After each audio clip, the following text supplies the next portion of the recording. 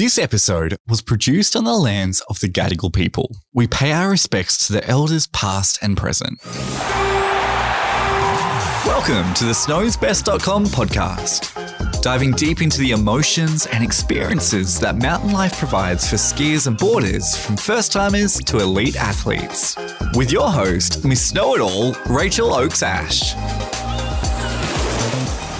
Welcome to our very first Snow's Best podcast. Today's episode is called What Are You So Afraid Of? And it's brought to you by our friends at The North Face. Fear, if you breathe, then you have it, on the mountain and off the mountain. It can be liberating or it can be debilitating, depending on how you approach it. We're chatting today to Winter Olympic mogul skier Britt Cox, Free Ride World Tour and the North Face athlete Janina Kuzma, sports psychologist Taylor Rapley, and the Olympic moguls coach Kate Blamey, who's partly responsible for that fabulous gold medal for Australia and Jakara Anthony at the recent Beijing Winter Olympics. We're going to dive deep into fear and how to work with it. Welcome to the Snow's Best podcast. Janina Kuzma, North Face athlete, Free Ride World Tour skier, and Winter Olympian for New Zealand, but really should be Australia.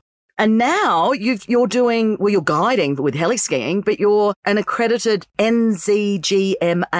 Did I get that right? NZMGA mountain guide. I guess the big question for you then is, what's more terrifying for you, the half pipe or big mountain? Oh, that's a hard one. Both are completely different, I would say, sports in a way. So the fear is just completely different from dropping into a half pipe, an icy half pipe, to skiing down a big open run with cliffs and, you know, you're thinking about avalanches. But yeah, just completely different. So you did a film with the North Face recently where you went up Mount Tasman and you decided not to go down. Was that because of fear? So I decided not to ski down the Stevenson's Dip Couloir just because I was actually scared to ski down it because it had not softened up. So yeah, there was definitely that fear in the back of my mind that I could possibly fall into a Bergschrund. At what point though in your career did you realise that you can actually say no because of fear? I think it was definitely when I transitioned into skiing half pipe. You know, free ride was just, you go up to the mountains, you can really express yourself by just skiing big lines and you could choose how you wanted to ski those big lines. Whereas in half pipe, it was, you had to drop in and throw a certain trick and progress to throwing these tricks that were really scary. And that's when the fear, I found it really hard to control that fear. And there was a point where there were days when I was like, I just could not push through that fear, that I was just like, no, I'm not going to do that today. So who trained you on how to work with your fear? When I was training half pipe, we had a few different sports psychs that we worked with, and it was just quite interesting to learn about fear, you know, you look at fear, it's a basic emotion. It's, you know, your body's natural response to stress, and skiing half pipe and throwing tricks down on a 22-foot icy wall is stressful. And, you know, that basic fight flight response kicks in and you're like, oh, should I be doing this? I guess it's just working through techniques and skills with my sports psych to help combat that fear and kind of progress through the day and how I was feeling, and just kind of treating that fear as information and making sure that that rational decision making was coming through, and knowing that I'd work the steps through to make sure that trick was going to happen and it was going to happen safely. So is it understanding data, really? Like, is every fall you take or every risk you take a piece of data to help you make your decisions in the next fearful experience? I guess it is, because, I mean, you'd work your way up to learning a new trick. You'd start on the trampoline and then you'd progress to the airbag. And once you felt comfortable on the airbag, you'd go find a spot in the half pipe that felt quite safe and a good spot. And then once you felt comfortable and you pushed that fear aside and, you know, everything was just going to work out and happen in that moment. And that was the time it was to drop and to do the trick. And then you land and you're like, so everything was like systematic for the process. It was quite a cool process. Sometimes it was difficult to push through that fear. Cool process looking back. Sometimes I would be on the deck of the pipe, literally just bawling my eyes out, or like not screaming, but skiing away from my sports psych who's like trying to chase me down in the lift line. I'm like, oh, I don't want to talk to you right now. Just leave me alone. And what was it? What was it that had you in tears? Just not being able to get over that fear of throwing a new trick. But you must have got over it somehow because you ended up at the Olympics. I did in the end. It's just learning to overcome that fear and knowing that fear is healthy, you know. It's just risk that we just need to kind of learn about and understand that everything at the end of the day, after following these steps, it's going to be okay. How do you feel fear? Do you feel it in your body or do you feel it in your head? Which is more prevalent for you? I would say it was more in my head, the fear, thinking about the outcome and the outcome of crashing and hurting myself, and that outcome is real. You have crashes in the pipe and you feel that pain, and you just don't want to crash and have that pain set you back for a week or 2 weeks or a season or a year. But yeah, once I kind of worked with my mental coach and with our sports psych and kind of just worked through good skills that I learned, everything just came together and I was able to throw tricks that I never thought I was able to do, or overcome fears from previous crashes that I never thought I would be able to overcome. We worked a lot on mindfulness, and we also worked on skills like mindfulness was a really big one. Just visualization was a big one for me. And I actually used a lot of visualization anyway from free riding. So I felt like that was always such a really good, strong skill that I had. But learning mindfulness for me was a big one. Just learning to be calm in the situation and making sure all the steps were right with that mindfulness before I dropped in and actually did a trick. And that's something that you can then take into your own life as well, of course, and then into your guiding and into this experience that you had on the top of Mount Tasman when you decided not to ski down. I'm interested in the fear process of that, because the pressure on you, because you're filming a film for the North Face, you've put it out there that this is what you're going to do. I guess you didn't give in to fear. You used fear as a risk assessment, did you, or? 100%. So with ski guiding, we have a heuristic approach for a risk assessment when heading out to the mountains. What does that mean exactly? So heuristics are simple rules that people use to make decisions about complex events and situations. And we tend to apply these rules frequently and subconsciously. In the outdoors, the rules kind of have to be relevant to the actual hazards and risks for them to be effective. And if they're not, accidents will eventually result. So yeah. The heuristic traps occur when the simple rules we use are influenced by factors not relevant to the actual hazard. So there are like 6 traps that we think about: familiarity, acceptance, commitment, expert halo, and tracks social proof. So the more familiar you are with the terrain you travel in, you tend to expose yourself to more risk factors. So let's say I went up to Mount Tasman and our guide had climbed up Mount Tasman before and he's like, it's okay, this is fine. Whereas there could be really high avalanche risk, but he's been there, it's okay. Acceptance, so facets. So A, acceptance is the desire to fit in or be like the group. C, commitment. We're more likely to expose ourselves to more hazards and instability if we're committed. So on our film trip, I guess that could have been a heuristic trap. We were committed to summit Mount Tasman. We had a film project. We had to film, we had to get something. So when I came down the couloir and put my skis on when it was super icy, I felt like I had to ski the couloir, whereas I actually didn't have to ski it. And I'm so glad Sam yelled out to me to be like, put your skis back on your pack, because it's just not worth it. I almost put myself into a trap there. You know, I was so committed to skiing it that I felt like I had to. You were in quite a scary situation earlier on in your career where a friend of yours ended up in avalanche. Can you tell me a little bit about that? Yeah. So in 2007, I decided to sit an avalanche backcountry awareness course with 2 of my friends. And then 2 weeks later, we were actually digging one of our friends who was a photographer out from a deep burial in the backcountry in British Columbia. So we definitely fell into a heuristic trap there prior to the days going out. We knew people had been out skiing there. We just thought it was going to be okay. We didn't even question our photographer who said he'd been out there before. We were young. We, I guess, had no fear back then. we just went out into the mountains thinking everything was going to be okay. And just like that, he was swept down a big avalanche, a wind slab avalanche, and was buried almost 2 meters deep.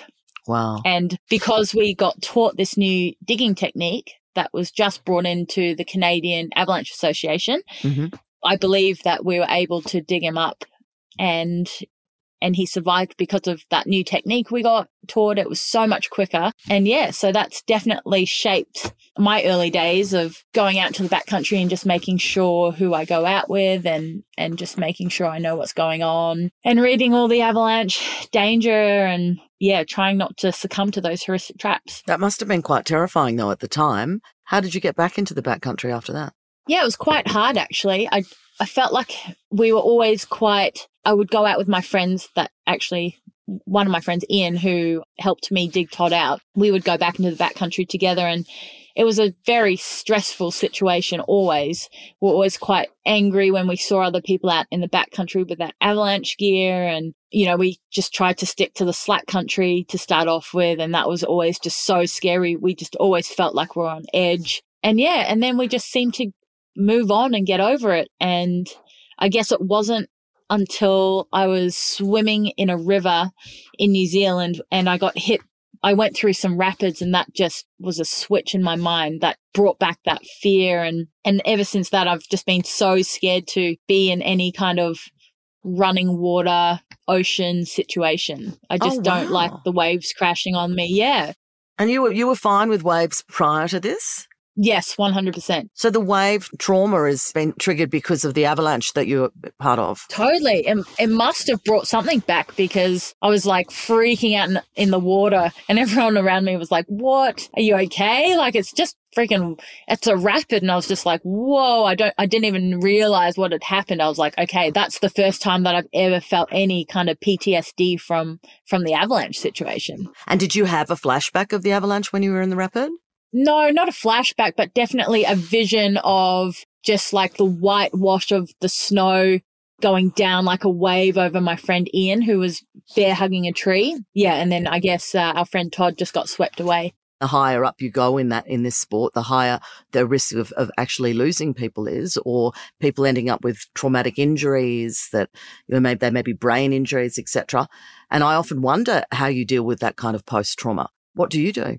Yeah, I guess I just try to have a process that I just try not put myself in a situation where I just will not have that happen to me again by just understanding the snow data and understanding what's going on in the avalanche advisory and just making sure that I've got more knowledge about what's going on in the snowpack and in the mountains than what I've had prior. That's how I manage that.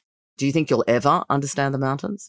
I don't think I'll ever completely understand the mountains. I think they are the mountains are changing all the time. The snowpack's changing all the time. The wind direction is changing all the time. Just kind of having as much knowledge as I can understand, I guess, will help me understand the mountains more. But I will never really completely understand the mountains. And do you think they make you more of a connected person or a disconnected person emotionally? I would say a more connected person. I think from my experience, hopefully I can share it with more people and get them to get out there and learn more about traveling in the mountains for themselves so they don't ever have to experience what I've experienced.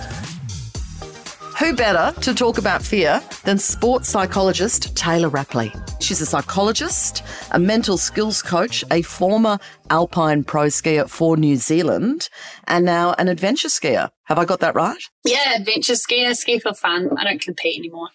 I don't know how much fun. I mean, a lot of people would look at what you do and I'm not sure how many of them would see it as fun. I saw some photos of you on the weekend climbing, you know, practically a vertical wall of snow to get to some good stuff to ski. Where were you? Yeah, I was actually going up to Single Cone in the Remarkables in Queenstown. And very relevant to the topic today, I was scared. I was with my friend who's a mountaineer and I was a little bit out of my comfort zone. So that was fun. And what did you do to work with that fear? Well, I just pushed through it. I knew that I was capable enough to get up there, so just kind of welcomed that fear, and that's something we can talk about today. Actually made room for it and just kept climbing with that fear. And how did that fear, I'm interested to know how fear manifests in the body for different people. How deep do you want to go? Like, are you interested in... Let's go deep, Taylor. Let's go deep. Let's go deep.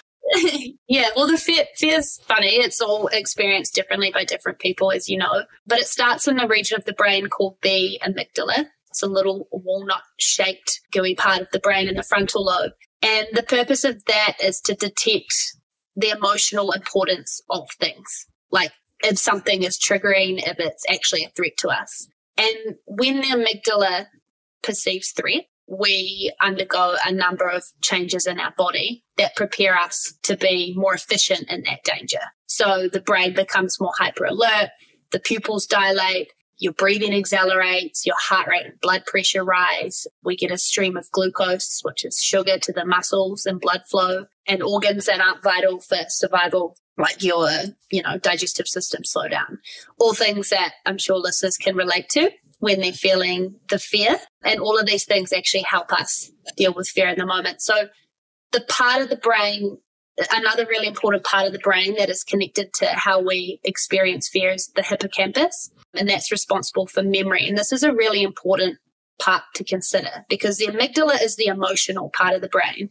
The hippocampus is the thinking part of the brain. It's the reasoning. And the hippocampus and the prefrontal cortex actually help us or help the brain interpret that perceived threat. So it's involved in like this higher level processing, which actually helps us know, is that threat real? Do I need to react to it? So an example I like to use is an avalanche. So if you are looking at an aspect that you want to ski and you see a big avalanche, you see a big release, and you were just about to ski it.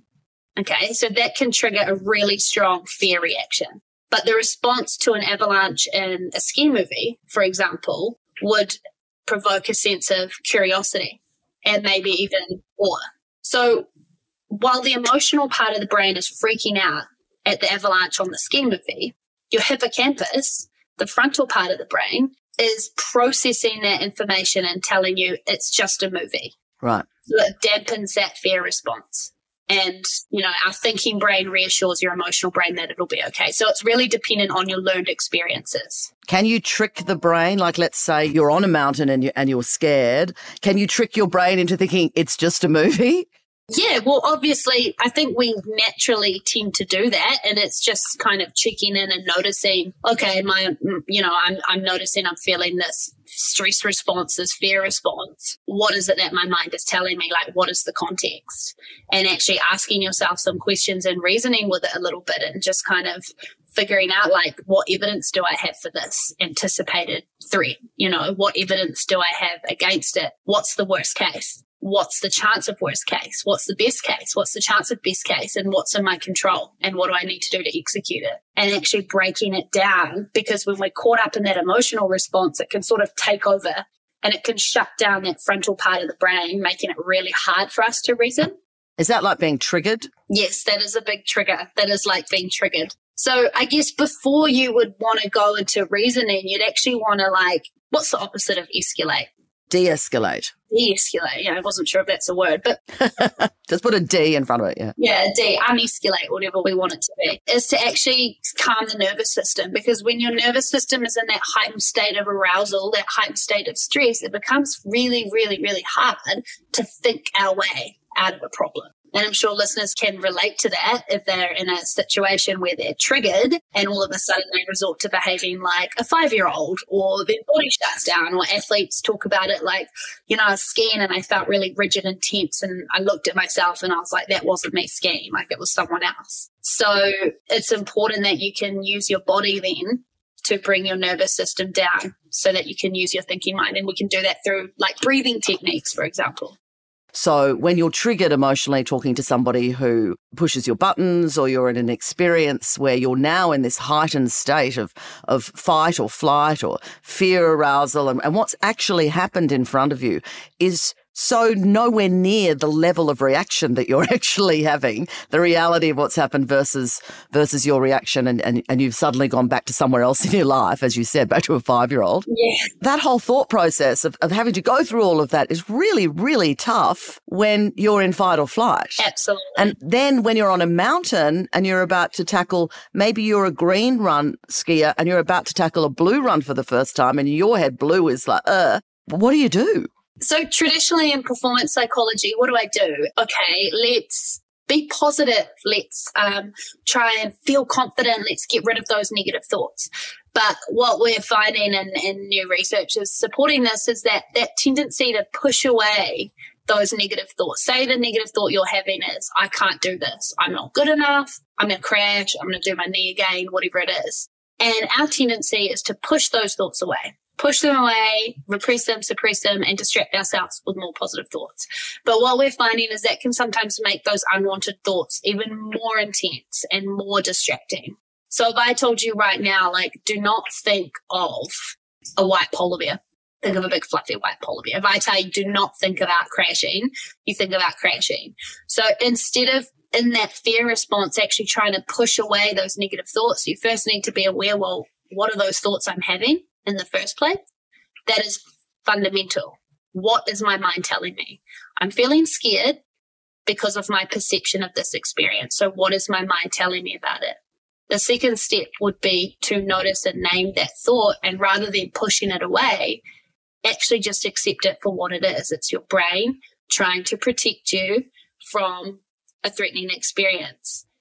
Do you need to listen to it in that instance, or do you not? Well, that's the question. But you're not trying to push it away. Okay. Does that make sense? You're not trying to push it away. So then what you do is do some breathing, for example. Calm your nervous system down a little bit. And then you can go back to the thinking brain and reason with it, just like we spoke about before. So what is my mind telling me? What evidence do I have for this? What evidence do I have against it? Actually reasoning with your emotional brain using your thinking brain. Because when you're in that emotional state, you can't reason it. So you need to bring your nervous system down through breathing, for example, and then you can reason it. So that's one technique. There's another technique I'd like to share. I call it emotional imagery. So it's really about learning how to take these unwanted emotions, bring them in, and make room for them. We've been raised to fear unwanted experiences. So if we're feeling anxious, we've been raised to go, oh, we need to undo that. If we're feeling angry, oh, we need to get away from that. If we're feeling scared, oh, I need to get away from this. And that avoidance and that resistance often makes the emotion a lot more scary than it needs to be. So there is a process called experiential acceptance, where you actually teach people how to make room for this unwanted experience. And then by doing that, the emotion becomes way less intimidating, and you can see it for what it is, rather than this big scary thing that you have to get away from. Because often when we feel an emotion like fear, whether it's fear on snow, whether it's fear, anxiety in response to life and relationships and stresses, like, we tend to want to get away from it. And we're really afraid of those feelings. And that fear, that avoidance, that resistance often makes those feelings so much more intense. And I like to imagine my emotions, let's call them negative emotions, as like these little bullies or these little kind of gremlins. And when I'm ignoring them and pushing them away, they just want to bite back. They're like, oh, this is fun. This is a game. I'm gonna fuck up your life. But if I actually go like, you know what, like, you're allowed to be here. I'm safe to feel this feeling. I see you. It's okay. I know why you're here, and I'm safe. I imagine those little gremlins just going like, oh, that's nice. Okay, well, now I'm going to go and annoy someone else. How do you do that with athletes? How do you do that with athletes that you're coaching for elite level? It's really teaching people that they are not their thoughts, they are not their emotions, that you can have a negative thought and not let that negative thought determine how you behave and how you experience a situation. And that's a big part of my approach. For anyone listening, it's an ACT-centered framework, so acceptance commitment therapy, rather than your traditional change-based therapy of relentlessly trying to control and change thought processes, which we all know can be bloody tough sometimes, especially when we're in that threat response. I love that you do this. What did you call it? Acceptance commitment therapy? Or acceptance, commitment, therapy. So it's but it's actually they call it ACT, ACT. Mm-hmm. And there's a good book by Russ Harris called The Happiness Trap, and he really, like, I guess in a non-sport context, sort of like talks on some of those more complex theories and how you can sort of embody those day to day. Well, I think you've done a really great job of condensing it all for us today.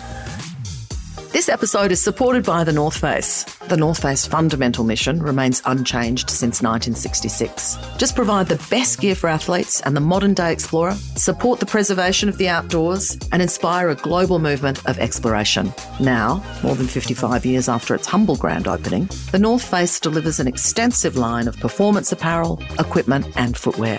They push the boundaries of innovation so that you can push the boundaries of exploration. With me now is a woman who is no stranger to fear, Olympic moguls coach Kate Blamey, and one of the two coaches responsible for Chikara Anthony's gold medal at Beijing, and also a huge part of Britt Cox's past 4 years since Pyeongchang to Beijing and up to her retirement. Thanks, Kate, for joining us here on the podcast. No problem. Excited to be here. Well, we hear that you are the fear specialist. So what are you most afraid of? Oh, that's a good question. I would say the 10-meter diving platform, I've never been able to jump off that one. I get to the 7-meter and I'm fine. Anything above that, just no, I freak out. Is it heights? I'm okay at a tall building or on top of things, but jumping off big heights, I would say, yes. That's funny because you were a mogul skier yourself and you do have to jump off things as a mogul skier. How did you get past that fear? Yeah, honestly, that was a tough part of my training as an athlete. And I think that's where, because I had a tough time with jumping and fear, I'm able to help athletes because I do understand it. Definitely fear was a tough part of my career as a mogul skiing athlete. Do you think it's something easier to teach, getting over fear or getting through fear or getting fear to work with you than to actually do yourself? Yeah, maybe. I think it's both. I think it's easier to sit on the other side of the fence and advise, but when you're in that fearful state, it is difficult. But I think if you have the tools in place, you can. So maybe I should challenge myself and jump off that 10-meter. Yeah, we'd like to and send us a photo when you actually do it. Can you video it? We'll create a reel for you on Insta. Okay. We asked some of our community what they're actually scared of on the slopes. And a lot of them do actually say they're scared of heights, they're scared of ice, they're scared of those really small, narrow little traverse tracks. Some of them are scared of other skiers and snowboarders with music pumping out of their ears. One of them says they're scared of not being good enough. How do you overcome those kind of fears? I think it's about breaking it down and really identifying what the issue is there. So in terms of people, are you scared of being hit on the slopes by other people? Or ice, what is it about the ice? Are you scared of falling over? And kind of breaking it down and identifying really what are you afraid about it? And then how best to overcome it in terms of, well, then how do we minimize that risk or issue you may have with it, and just break it down. Talking about it sometimes is honestly the best place to start, and to understand that you are a capable skier, you can ski on ice. If you're skiing around people and you're fearful of them, what's the best thing to do? And to always and that the right of way and people down the hill have the right of way, little things like that. And I would say most of the time just talking through it with other people is the first step. That ice thing, though, that's quite scary because I think the fear of ice is the fear of slipping and then being out of control, because how do you get yourself back up on ice once you're flailing? It's very, very hard. I think a lot of us have experienced that and only come to a standstill once we've hit the bottom of that particular slope. I'm interested to know what you think of whether there are particular fear elements that are a common theme amongst skiers and snowboarders, or particularly athletes that you've trained, or whether it's a case of nurture and how you've been brought up impacts what you're scared of. Yeah, that's a good question. I think there's a level, there's common themes. If there is a change in environment, as we talked about ice, visibility, or the difficulty for us, a mogul course, if we get there and it's steeper or the landings are firmer or the bumps are icier, there's definitely that level of fear that can come in for an athlete. So probably around the environment, there's a part for that for our athletes. And then you've also got that performance side. So if they're learning a new skill, acrobatic skills, a lot we see that when we're transferring them from our water ramps to snow. Obviously on water, you can land on your head and you're okay. And that's definitely not something you want to do on snow. So with that transfer of new skills and performing them comes a level of fear. And then of course you've got your competition performance, wanting to perform at your best on the world stage or at an event that's really important to you and you've worked so hard for the last year. The fear of failure definitely can come in to athletes' minds sometimes. Okay, so what you were talking about tools that you offer athletes to address their fears while on the mountain and on the mogul course. What kind of tools are they that can actually apply to your regular skier and snowboarder? Yeah, so there's definitely the mental and the physical side. So the mental side, breaking it down, identifying what the issue might be, what you're fearful of and why. Is it fear of hurting yourself, fear of scary, the ice is scary, you're okay, and then understanding what might happen if it does go wrong. Is it actually a scary and unknown what happens, and then what you can do. So giving them the mental skills to be confident, to own it, to say, I am a good enough skier, to be in the present moment and to tackle it and have that confidence. So there's different tools in terms of that, of the mental side. And then I think the physical side too is a really important one, and environmental. And that's a lot what we do with our athletes, is to break it down and go, okay, so you're scared of this run. Why? Because it's steep, because it's icy, because of the moguls that are there. Okay, so if we can remove one of them away and actually practice and train on an icy run, but it's not icy and it's steep, and so build your confidence up on an icier run that you might not be as confident with, but then it's not as steep. So you can build that confidence and then come to the realization that, I'm capable of this. I can do this. And when I am on the ice, I just need to make sure, I do A, B, and C as a result. So I think there's a big piece in breaking the skill down or what you might be afraid of. That's definitely something we do a lot with the athletes. So we might be working on trying to jump bigger, and so we'll go, all right, let's take one little step up. All right, do 5 at that. Now let's go again. And it's definitely, there's no hero and everyone's different. There's just because athlete A might be progressing at a faster rate, it's all happening at different times. And it's what you need as a person, as a skier, and your confidence and your physical level, what you can tackle at. But it's definitely important to break it down and just, there's all these scary things, just focus on one piece and do it multiple times, and then take that next step and work on the next piece. It takes time, lots of practice and time. Yeah, and of course, except that fear is different for everyone. You mentioned controllables as well. You said that there was earlier about 7 judges. You can't control what the judges are seeing. And what did you say you do with Jakara, or you did with Jakara before she won the gold medal in Beijing to help allay her fears? Yeah, honestly, she didn't really have any fears at the top of Beijing. She knew she was as cool as a cucumber, to be honest. But she has, all athletes and Jakara, have had fear in the past. And it is about breaking it down and just reminding them that they've got it and this is what you need to do. And it might just be a couple of cues of what they need to think about, eyes up or whatever it may be. But I think with athlete and coaches, especially, where you have such a tight bond, there's a lot of trust, honesty, and respect in that relationship. So the athletes know that we would never ask anything of them if we don't think they're capable of it. And that's something really big. And so, sometimes I might just remind an athlete, I believe in you, you've got this. And then they know, because we would never sign them up to do anything that we don't believe they're capable of. And I think that comes back to the relationship that a coach and an athlete have. So also it's about believing yourself, going, I believe, because I don't have you next to me on the ski slopes, do I? So I believe in you, Rachel. You've got this. Self-belief, right? And confidence is more important than anything else. It is the number one tool you need to take with you to the slopes. It doesn't matter. You need all the pieces of the pie. You need the physical, you need the mental, and all of it is just so important, but you can't have one without the other. It's interesting, though, the way we approach our skiing and snowboarding, or how we approach a mountain, because I often think it's not dissimilar to the way we approach our own lives. Oh, for sure. Do you witness that? Do you witness that with your athletes? Like, yeah. Do some of them have quirks off the mountain that they appear to still have on the mountain? Things like that? Yeah, they do. And whether it's their fears as well, they tend to probably pop up in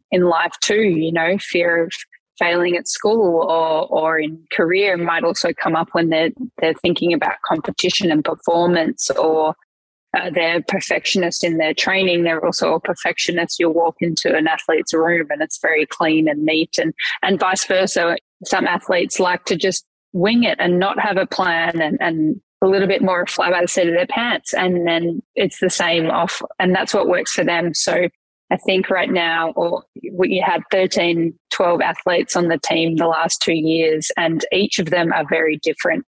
You know, I don't coach any of them the same. They're all very different. How would you define fear? Is it physical? Is it mental? I think it's both, and it pops up in different ways with different people, and it's, you know, it comes in all shapes and sizes, I believe. I really do. And even for, you know, our top Olympians, they also experience it, as do, you know, when I've taught family friends how to ski for the first time. So I think and to the point where it pretty much pops up the same for both candidates. So it definitely is different, you know, for everyone, but the same at the same time.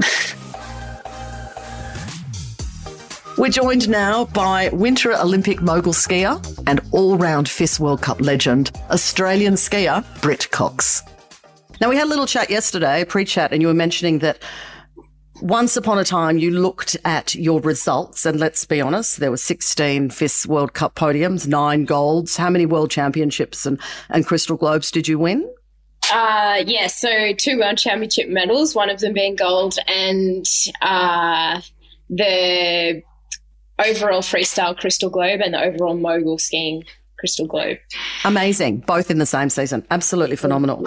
You were saying yesterday that you would look at that and you would only see that as information and data as to how to make yourself better, as opposed to looking at it as, wow, I've actually achieved something. And has that changed? Yeah, I think in the past, when I've reflected on my career, it's always been in sort of like an analytical sense. So I'll look at it and go, oh yeah, I'm stoked, I checked that goal, but you know, what next and what am I working on next? It's almost like my mind immediately goes to what's my next goal, because I've always wanted to challenge myself to become the best mogul skier in the world, the best I can possibly be at the sport. So it's like, all right, yeah, cool, I did that, but what do I do now? What am I looking forward to in the future? But after I announced my retirement last week, I actually looked back on my career, and it was the first time I'd actually looked back without having something to be then, without having another mogul skiing competition to then be working towards moving forward, apart from the Able Mogul Challenge, of course. But I then was able to just appreciate it for what it was and for what I'd done, and it felt really good. And I really, actually, like for the first time ever, genuinely felt proud of what I have been able to achieve in the sport. Do you think it's difficult for all athletes to actually be in the moment when they win something? I think it depends on the athlete. It really does depend on the athlete and what their goals are within the sport, and also what motivates them, what is their why behind what they're doing. And for me, it was very much about challenging myself to become better all the time, always improving and trying to get the best out of what I could do. And yeah, so I think for me, that was probably a part of it. I did try and enjoy it in the moment when I did tick off those goals along the way, but very quickly moved on to what was the next thing. So whereas now it's like I can look back on it exactly for what it is or what it was. With your why, would you then say that your biggest fear was that you wouldn't be number one, or that you wouldn't improve with each competition? This is really interesting. I think for every athlete, that is probably in the background somewhere, that the fear of not reaching your goals. And for me, like I remember watching Elisa Camplin win the gold in Salt Lake City 2002, and from then on, that was really what inspired me to chase my dreams as a winter sport athlete. Was watching her and me going, that is so cool, she is awesome. And I was like, that's it, I want to be the best in the world at something at some point in my life. I didn't know what sport at the time. I just knew that I wanted to be in that position. And, you know, it ended up being mogul skiing, ended up being my sport of choice. And for me, I did reach that point in my career where I was the best in the world at it, and winning the world championships and being the tour leader for a season was that. But I also, you know, I was dreaming of that Olympic gold medal from the age of about 8 years old. Like every night I wanted it more than I wanted to breathe. And so when that didn't happen in Pyeongchang, I was heartbroken and I was gutted. And I came home and it was like I had to really do a lot of soul searching, digging deep. And I reflected back on why I wanted to do that in the first place. And it was always because I wanted to have an impact. I wanted to inspire other people, especially those young, 8-year-old girls like Elisa had done for me, inspire them to chase after their dreams and become the best they can possibly be at something or whatever they set their mind to, whether that be sport, music, academics, anything, just to challenge themselves, to grow and to learn. And so I went back to that. That's why I did this in the first place. And that sort of going back to that is what I focused on a lot in the last 4 years leading into the Beijing Olympics. And it felt really true to me and true to myself. And when I retired last week, I had so many beautiful messages from people, like kids even saying, I do mogul skiing because of you. You've inspired me to start the sport. Or parents as well saying, oh, my kids are, thank you for inspiring my kids to do this. And for me, that was like, it was so heartwarming, and it made me really feel like, well, actually, I didn't need to win the gold medal to have the impact that I wanted to. I was able to achieve what I wanted to in a different way to what I probably had thought in the first instance. I guess in a way you were forced to face your fear, because your biggest fear was that you weren't going to get a gold medal and you weren't going to get a medal at the Olympics. Yeah, I think my biggest fear was that I wasn't going to make a difference, really. And, I even probably felt that, like, in the last couple of years, am I making a difference? Are these, kids wanting to do the sport? And then, after Beijing, I realized, like, I actually did make the difference. I didn't need to have, the shiny piece of metal to do that. And that was really nice. There's not that sort of sense of fear for me when I'm skiing. And I think that's because I have done so much work on mental skills and mental headspace. It's probably more when I'm lying in bed at night, that kind of thing.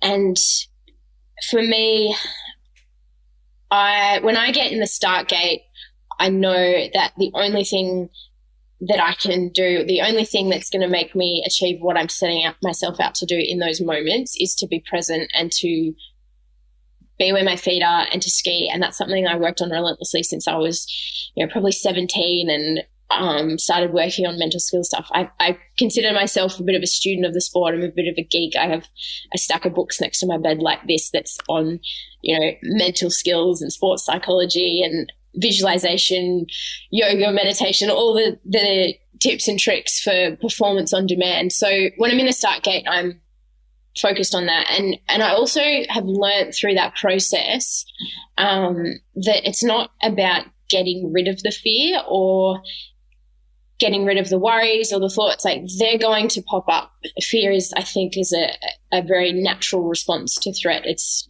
our bodies are biologically hardwired to respond to threat. So when that fear happens, I've learned to be like, okay, that's just my body doing what it's meant to be doing. It's working well. But now what do I do with it? And for me, it's like, well, okay, in this situation with what I want to do, maybe that fear is not helpful. So I'm going to redirect my attention towards what I'm doing right now. And that's, okay, my feet are clicked into my skis, my boots clicked into my skis. I'm here. I'm going to push out of the gate and just be really present in the moment. And for me to be able to get to that place, I generally use a lot of yoga type techniques like meditation, breathing, pranayama, visualization, and then just generally taking in my environment around me. So that's what I do when I'm in the start gate every single time, whether that be the Avon Mogul Challenge or the start gate of the Olympics. That's my process, and that's what I like to stick to. That sounds exhausting. Easier said than done, and it's not the same every time. Some days it takes a lot more effort to get to that place than other days. I think that's been part of the learning process, is going, like, it's not going to be perfect every day, and it's learning to perform or, get yourself into a good mental state to be able to perform despite everything that's going on around you. I guess that's the same for your average skier and snowboarder being on snow, is that we constantly beat ourselves up that, you know, we've spent however many gazillions of dollars on a lift pass and here we are, like, not able to perfect our turns on a particular day. But really it's about giving yourself a break and realising you're on holidays. Yeah, and that it's going to be different every day. There's different snow conditions, and you know, you could book a holiday for a week up at Falls, and you'd imagined it all year being like it's going to be bluebird and powder every day. That's what's in your mind, and you get there and it's a whiteout or it's icy, and you're like, oh, I've only got 6 days here. I want to make the most of it, but you're a little bit scared because it's icy, and it's like, well, okay, you've got to accept. You can't change that. You can't control that. But what are you going to do now? Well, I'm going to be here where my feet are. I'm going to ski to the conditions and so on and so forth. And I guess, there's a bit of acceptance there, I think. Now, I'm curious because you had a pretty terrifying accident and you said you don't remember any of it. Can you talk us through what actually happened? Yeah. So end of 2019, I competed the first World Cup of the season in Ruka, Finland. I had a great run, stoked, ended up on the podium, and yeah, I was really happy. I was like, great start to the season. And the next event, we went to China for a World Cup. And unfortunately, during the competition in China, I had a big crash after the top jump, landed forward, went to head and chest first into the ground, made impact, and then I slid head first for about 70 metres, hitting every mogul with my head on the way down. And I don't remember the crash. I remember being in the start gate, and then I remember when I came conscious again, I remember hearing a few things, but I didn't remember seeing anything until I was in the hospital, a couple of hours later. So I broke my collarbone and 6 ribs. It was obviously a concussion, and was a scary accident, probably more scary for my family who were watching it live back home and didn't really know what had happened. Were you scared when you got back on? Because did you actually, I think you actually looked, you did watch the accident at one stage, didn't you? Yeah, I've only ever watched that crash once, and that was the morning after it happened. The physio showed it to me just to see if it jogged my memory, if I did remember anything. I don't ever want to watch it again, to be honest. And I didn't remember anything. But a lot of people ask me, like, oh, you're going to be scared to get back on the snow and that kind of thing. But I think I actually, not being able to remember it is probably quite helpful. And I find that really fascinating, the way the brain does that to protect you. And so by the time I got back on snow, I felt quite comfortable. I did a lot of visualization just with my training, and also just coming back to what we spoke on earlier is literally just being present, being focused on what I'm doing in the moment and my process, which is something that I would practice daily on the hill and training anyways. You're on the hill and all of a sudden it creeps into your mind, oh, there's, it's really icy today, or the jump it feels different to yesterday or something like that. And when I notice those thoughts come up, it's not about trying to stop them. It's about recognizing that they're there and then going, okay, all right, what am I actually doing? Is thinking about that helping me, or is thinking about the way I'm going to approach the jump because it is more kicky or less kicky? And basically just the way I imagine it is filling my mind so much with the thoughts of what I'm doing in the moment that there's no space for those worry thoughts to be there anymore. So they come in and then they bounce back out again. That's kind of how I imagine it. So what are you scared of now? Oh, what am I scared of? What's your biggest fear now? Good question. I haven't actually thought that far ahead now. Transition to the life outside of sport. I've been an athlete. I've been on the development team since I was 13 and the national team since I was 15, and skiing since I could walk, when I ripped the wedgies off my skis so I didn't have to snowplow. So I guess it's very natural to have any kind of fear or worry of the unknown, of the change, of anything that's different. But I do think that my experiences as a skier have given me some skills that I can use to help me with this transition. And it's very much a lot of the stuff we were talking about, that acceptance and knowing that, that's normal if I'm scared of what's on the other side of being an athlete. it's okay to be scared, and I just got to accept that and then go, okay, well, what am I going to do about it? What am I going to do now? And what's in for the future? What's in my control moving forward?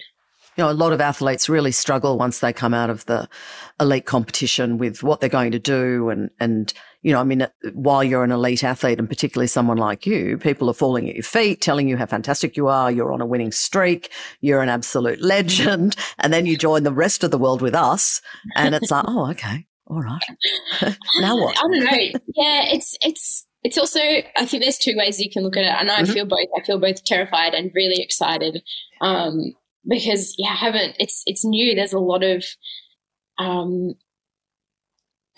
guess, a lot of changes in my life and differences and things that I'm definitely going to miss. There's so much, especially my team and the thrill of competition. But there's also stuff that I'm looking forward to. I'm looking forward to new challenges. I do like, as I was saying earlier, to challenge myself and to learn and, you know, there's more opportunities to do that, more opportunities to spend time with my family and my friends, a lot less missed weddings and birthdays and things like that. So I guess, yeah, there's positives and negatives to it, as there is with most things in life. And I think using those mental skills that I have developed through skiing and learning about fear, I'll just try and apply them as best I can moving forward, because I think that's all any of us can do. Well, thanks so much for your time, Britt. I really look forward to seeing what you get up to in the next couple of years, and applying your fear suggestions to my next run down an icy slope.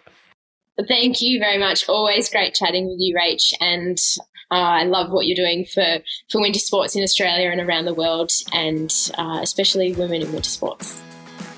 And that concludes our very first episode of the Snow's Best podcast. I hope you got something out of it to help you address fear both on and off the mountain. With special thanks to the North Face, who made this episode possible. Expanding from a single storefront in San Francisco, the North Face brand has been revolutionising outdoor gear and inspiring a global movement of exploration for nearly 50 years. Built on innovation, the North Face brand offers unrivaled, technically advanced outdoor products designed for everyone from the most accomplished climbers, mountaineers, snow sports athletes, that's us, and endurance athletes to novice explorers in search of adventure. Thanks for listening to the Snow's Best podcast. If you like what you hear, be sure to review and subscribe via your favourite podcast platform. Like at Miss Snow It All on socials. And hit up the snowsbest.com website for everything you need to know snow.